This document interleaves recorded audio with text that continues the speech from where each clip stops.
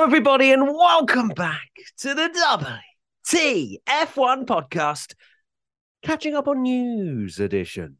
Yes, we've got another mini summer break on our hands where, of course, with the Russian Grand Prix being cancelled, it means that we've got this period of time to reflect on just how bad Ferrari are. No, it's not just about this. Don't worry. There has been some news that we're going to take a look at. And, of course, joining me in the wonderful WTF1 podcast arena is Tom Bellingham, the WTF1 founder. Hello. Oh, it didn't quite match the same energy. No, Tommy, but it's fine. Don't worry about it. I'll hype you up, and you do you. But welcome, Tommy. How are you? How you doing, mate? You good? I'm good. Yeah, it's going to be weird having essentially a summer break again. It's a little bit shorter than the summer break, but we're not expecting. Well, if we have the same craziness as the proper summer break, then we'll be fine. But I feel like this one's going to be a bit quieter. Yes. So let's dive into our first bit of news that we've got, and it's around the Alpine driver test. So, of course, Alpine have not exactly got the best reputation right now. They've managed to ruin their future, present, and what did I say? Past, present, and future driver lineups, all in the space of around a couple of months. So Alpine are now having to do this kind of arrive and drive session at the Hungaroring this month. They've got a number of drivers lined up for it. And some of those include Antonio Giovinazzi, Jack Doohan, Nick De Vries, Colton Herta. Now, those are the four that we've got down. Do we expect any more than that, Tommy? Or is that they're the ones that in? We've kind of heard is happening. It's all a bit secretive. I think they're missing a big chance to do a big marketing stunt. Oh. I was going to say like stream it on YouTube or something, and it'd be like a X Factor for Alpine F1 seat, and everyone drives around and tries to do the fastest lap possible, and whoever's fastest at the end of the day gets the seat. That would be cool. That would actually bang. Imagine how many people would watch that in a little break. Alpine. Get Simon Cowell involved. I'll be your Simon Cowell. Yeah. Oh, will you? Yeah, okay. I will.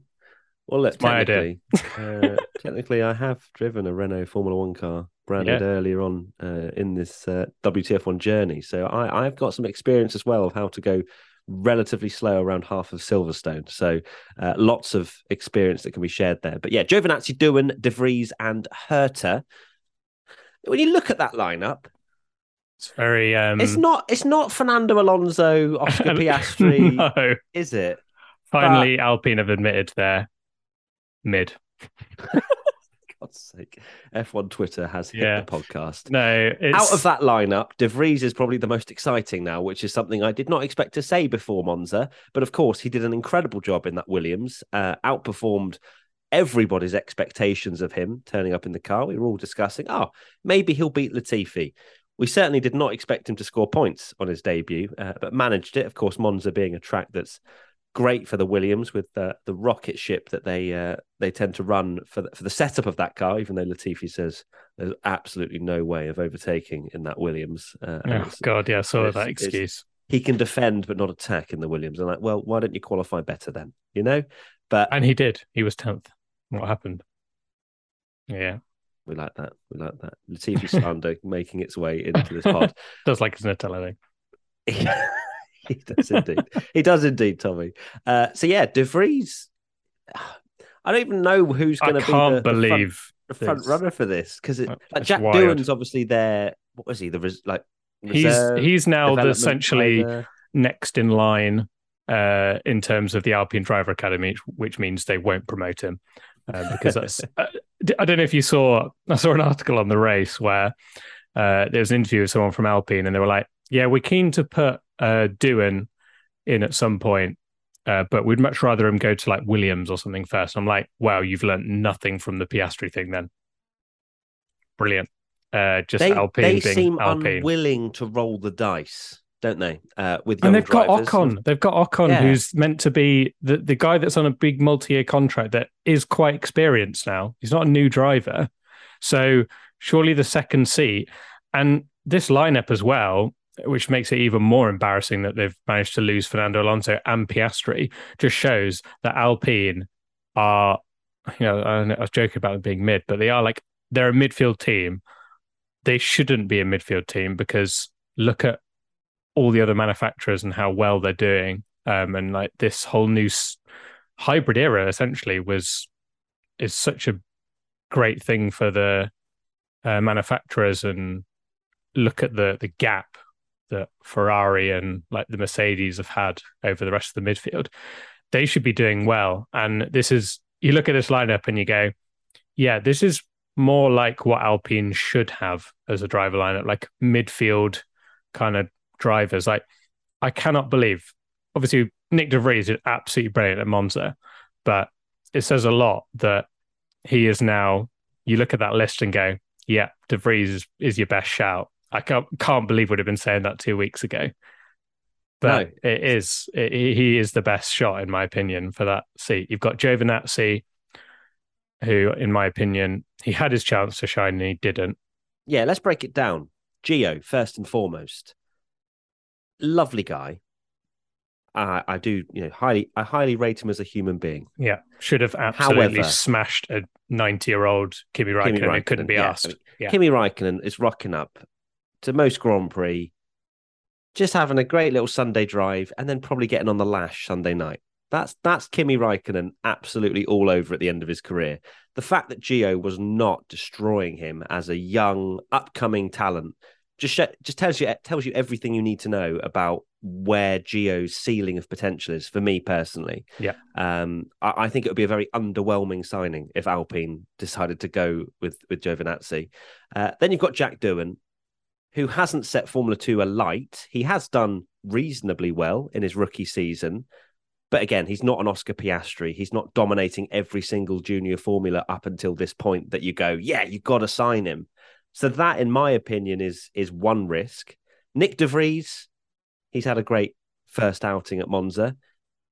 You can't guarantee that that's going to be what he delivers week in, week out, though. As much as, we can say great performance, but that's not exactly a huge bank of experience that you can just go off and go, yeah, de Vries is going to be able to develop the car. He's going to be able to work with potentially an Alpine that's not a rocket ship, and there's much more to it than the Williams and whatever. But probably the favourite. And then you got Colton Herta, which is another completely different risk. Yeah. And unproven, obviously a 7-time IndyCar race winner, I believe, doesn't have enough super license points. I don't know what the latest in that saga is. It's not going to happen by the sound of it. That they're not going to allow him to do it. Colton Herta, to me, screams that they're getting him in, and it's almost like a way for them to kind of one-up McLaren and go, well, we got Herta in the end. If they get him, it's not a fair trade. Yeah, is it? It's not.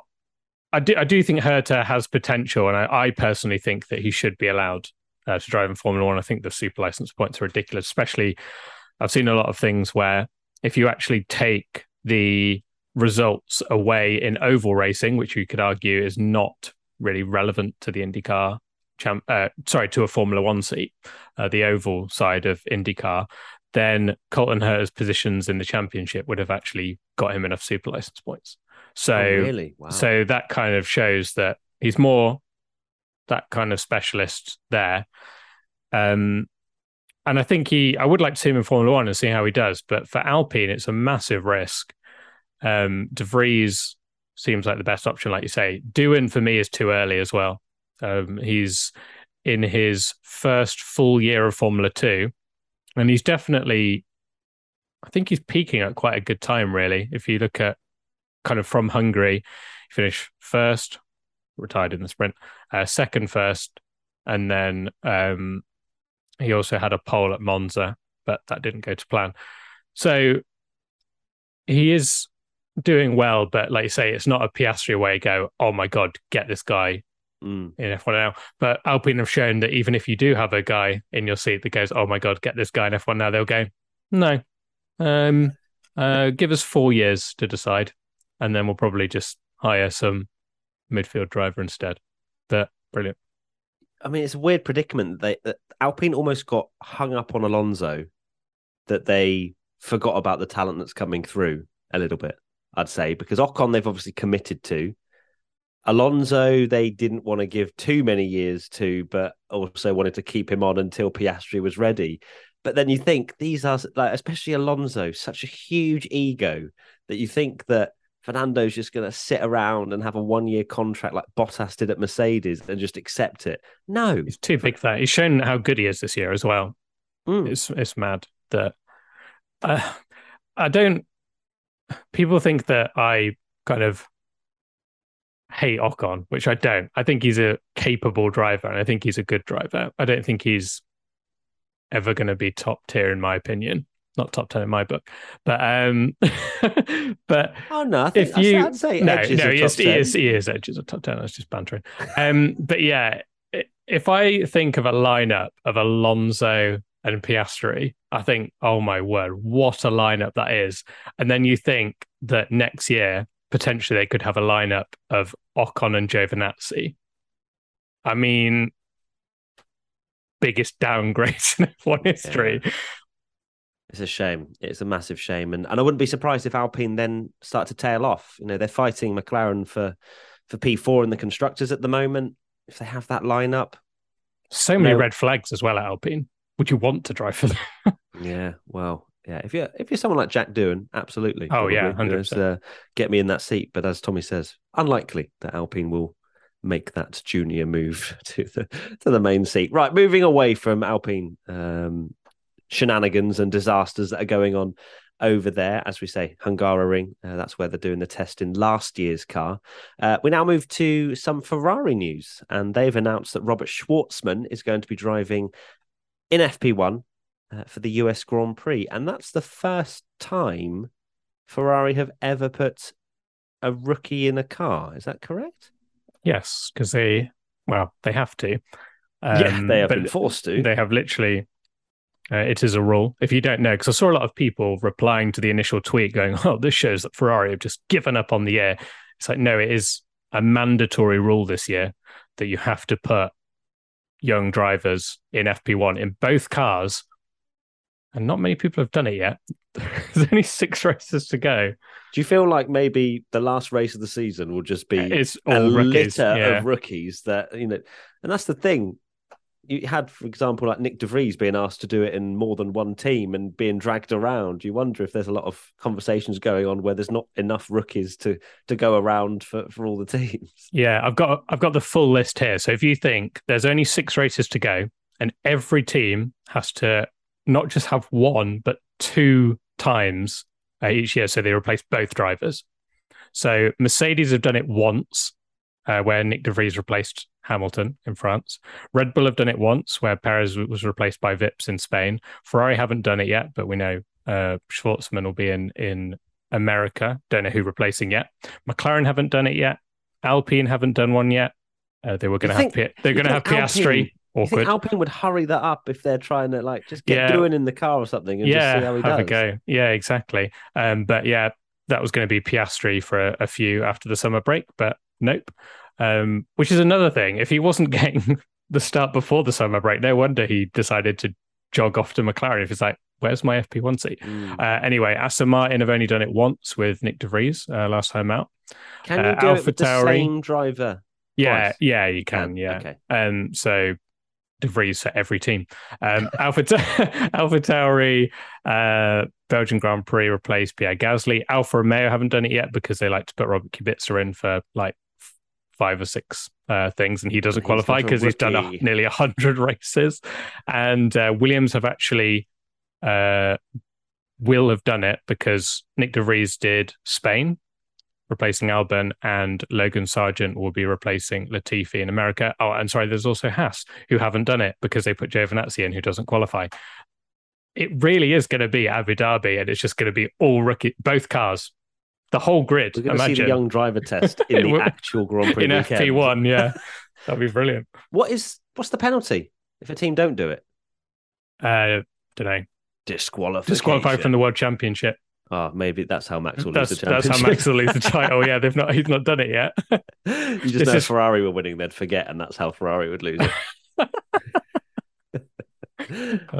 Good stuff. Right, yeah. So Robert Schwartzman, Is that exciting? I don't know. I feel like he's taken quite a few years to really do anything in Formula 2. Of course, he was kind of fighting, wasn't he, Schumacher and Ilott for the title? But I thought he was quite exciting early on. Yeah, same. And it's strange that I guess it's Ferrari giving him the seat. But if you'd have asked me this in 2020, I'd have been like, yes, because he won the Formula 3 title.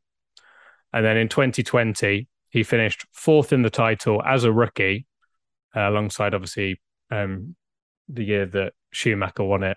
When I think Schwartzman was really impressive that season. He had a bit of bad luck, and I think he would have got the seat personally if Mick Schumacher's surname wasn't Schumacher. But I thought he was the better driver. But unfortunately, that was 2020. It's now the end of 2022, and I think it's a shame that his career never it hasn't gone the way I thought it would, because he looked like a really promising prospect. But I'd be amazed unless he rocks up and tops FP1 by 40 seconds that he's ever going to really get a Formula One seat. Yeah, me neither. It is a shame, as you say. He was impressive to begin with, but just tailed off. And I think if he'd won that Formula 2 title, maybe he would have got the seat over Schumacher, but with Schumacher's surname as well. Because it did always seem like Schwartzman was the one trying to be fast-tracked by Ferrari all the way through to get a seat at least at Haas. He was in he was in a lot of discussions and rumours about moving to Haas, but it never happened. Right. One final thing we need to reflect on, and it was Monza. There was a lot of fan experiences. If you've seen our YouTube video, you'll know exactly what we're talking about, where Monza was an absolute disgrace for fans. Awful. I've seen so many comments saying it was the worst motorsport experience, potentially even experience in general going to an event that they've ever had. Now, Monza have put out a statement, which I'm going to read to you right now. Autodromo Nacional Monza expresses its regret for the inconvenience of those who, among the many fans who flocked to the last Italian GP, encountered some inconveniences. No.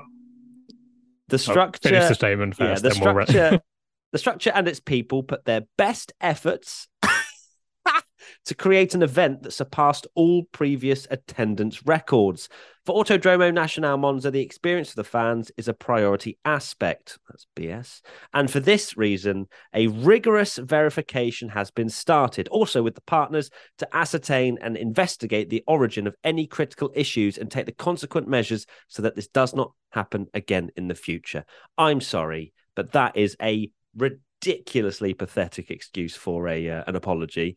Like if you actually looked at what the infrastructure was that they put in place for an extra 100,000 people, 170, I think it was 170,000 extra people.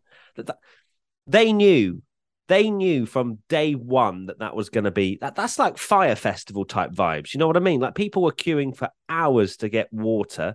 There was 20 to 30 minute queues for toilets. There was like everywhere you went, there was queues. They had a token system in place so they can control the prices, where you all had to queue up massively long, 1 or 2 hours potentially, to get tokens. You then had to join another queue to buy food and drink. People were having their bottles of water confiscated from them as they entered the arena, the venue. I think it was advertised they could bring in anything under a litre, but they had people being taken off them anything over 500 mil, I think it was. They had to have the bottle caps taken off.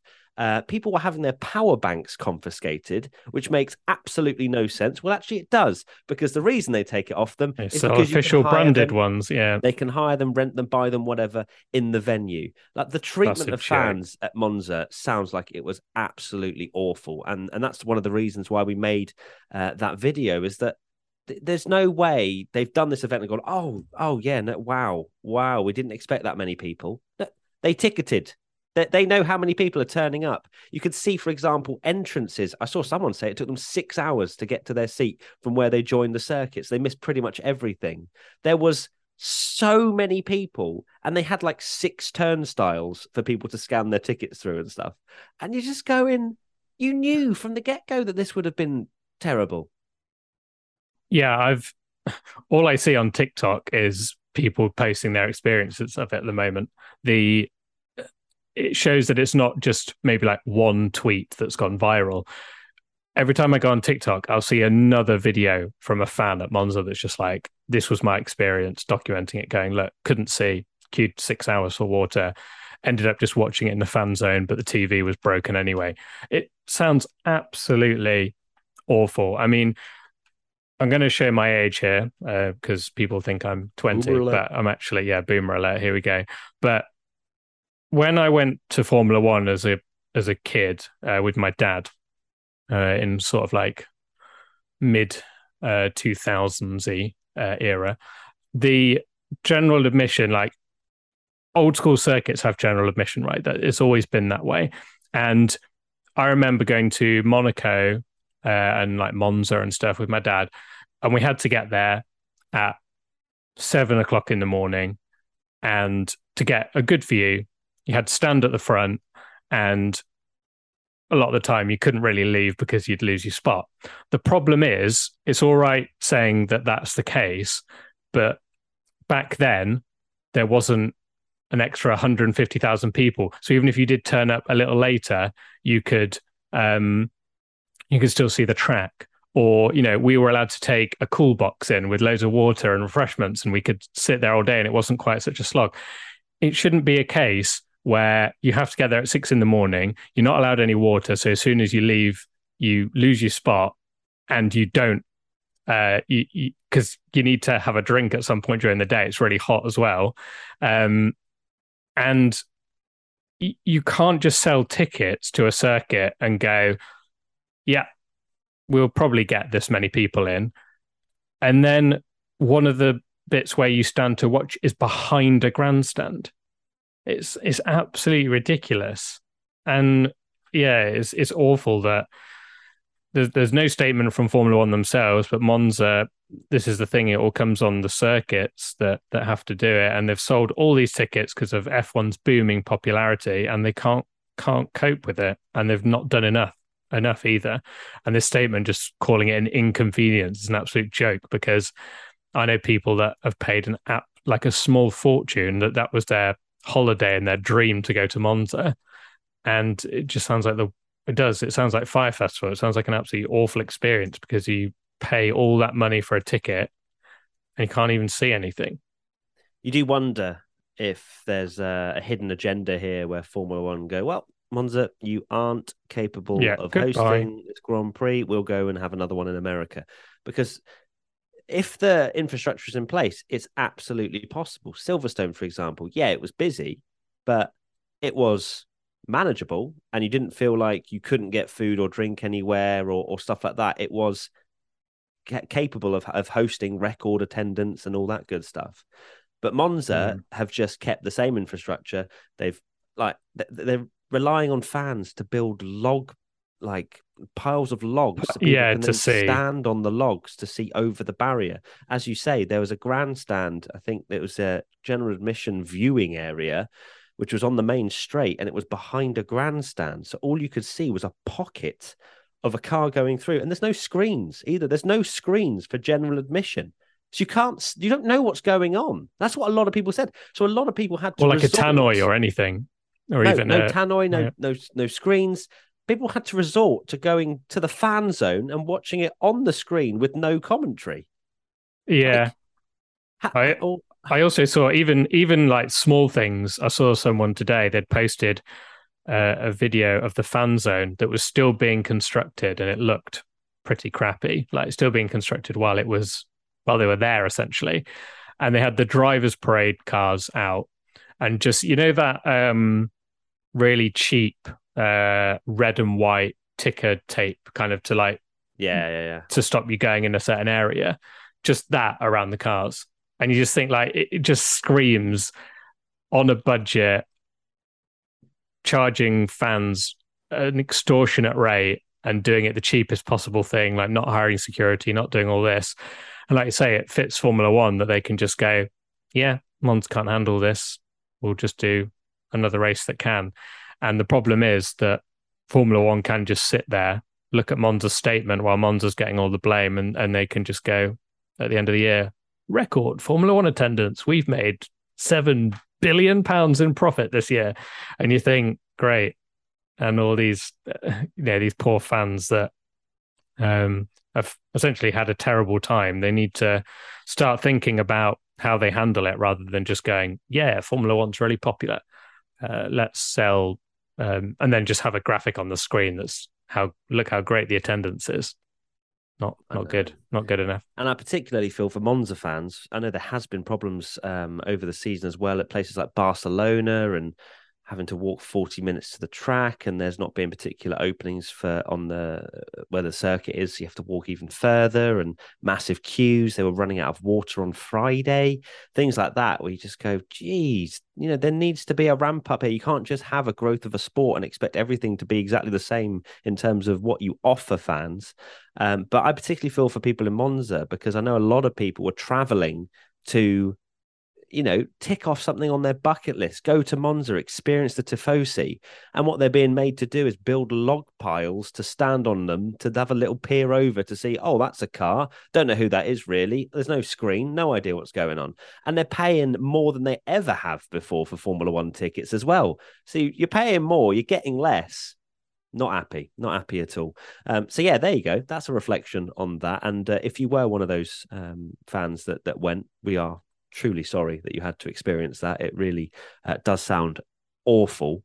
And it's a shame, because I've always wanted to go to Monza as well as a fan and really enjoy it. But now after seeing these experiences, you go, well, until they prove that there is better infrastructure in place, you don't really want to go. So yeah, Tommy, final thoughts. I guess the other thing is seeing some stuff about Silverstone yesterday as well, having ticket problems, and there's chaos there, and charging extra for tickets when people had already got them locked in place. And this is the thing, like Formula One themselves need to have some kind of meeting or something with the circuits to put in place the demand for the popularity, because it's happened overnight and nothing's changed, especially in these old school circuits like Monza, where nothing will have changed since the 90s, but you're going to have double the amount of people there, and yeah, something needs to change. So I do hope that Formula One themselves say something, but I'm not holding my breath. Me neither, because I think we'd run out of air. But there you go. Thank you, everybody, for listening to this little weekly news update / rant. Of course, as we say, no races for a couple of weeks, but we still will be here. We're going to be live on Twitch, I think, early next week, and doing some things with you over there as well. So, yeah, stay tuned for the next podcast, as always. And hashtag WTF1 podcast if you want to get involved in the discussion or ask any questions, and leave us a 5 stars if you thought that you were enjoying what you were hearing in your ears and the voice notes that we're making. Yeah, there you go. Thank you, everybody. Take care. Bye. Bye.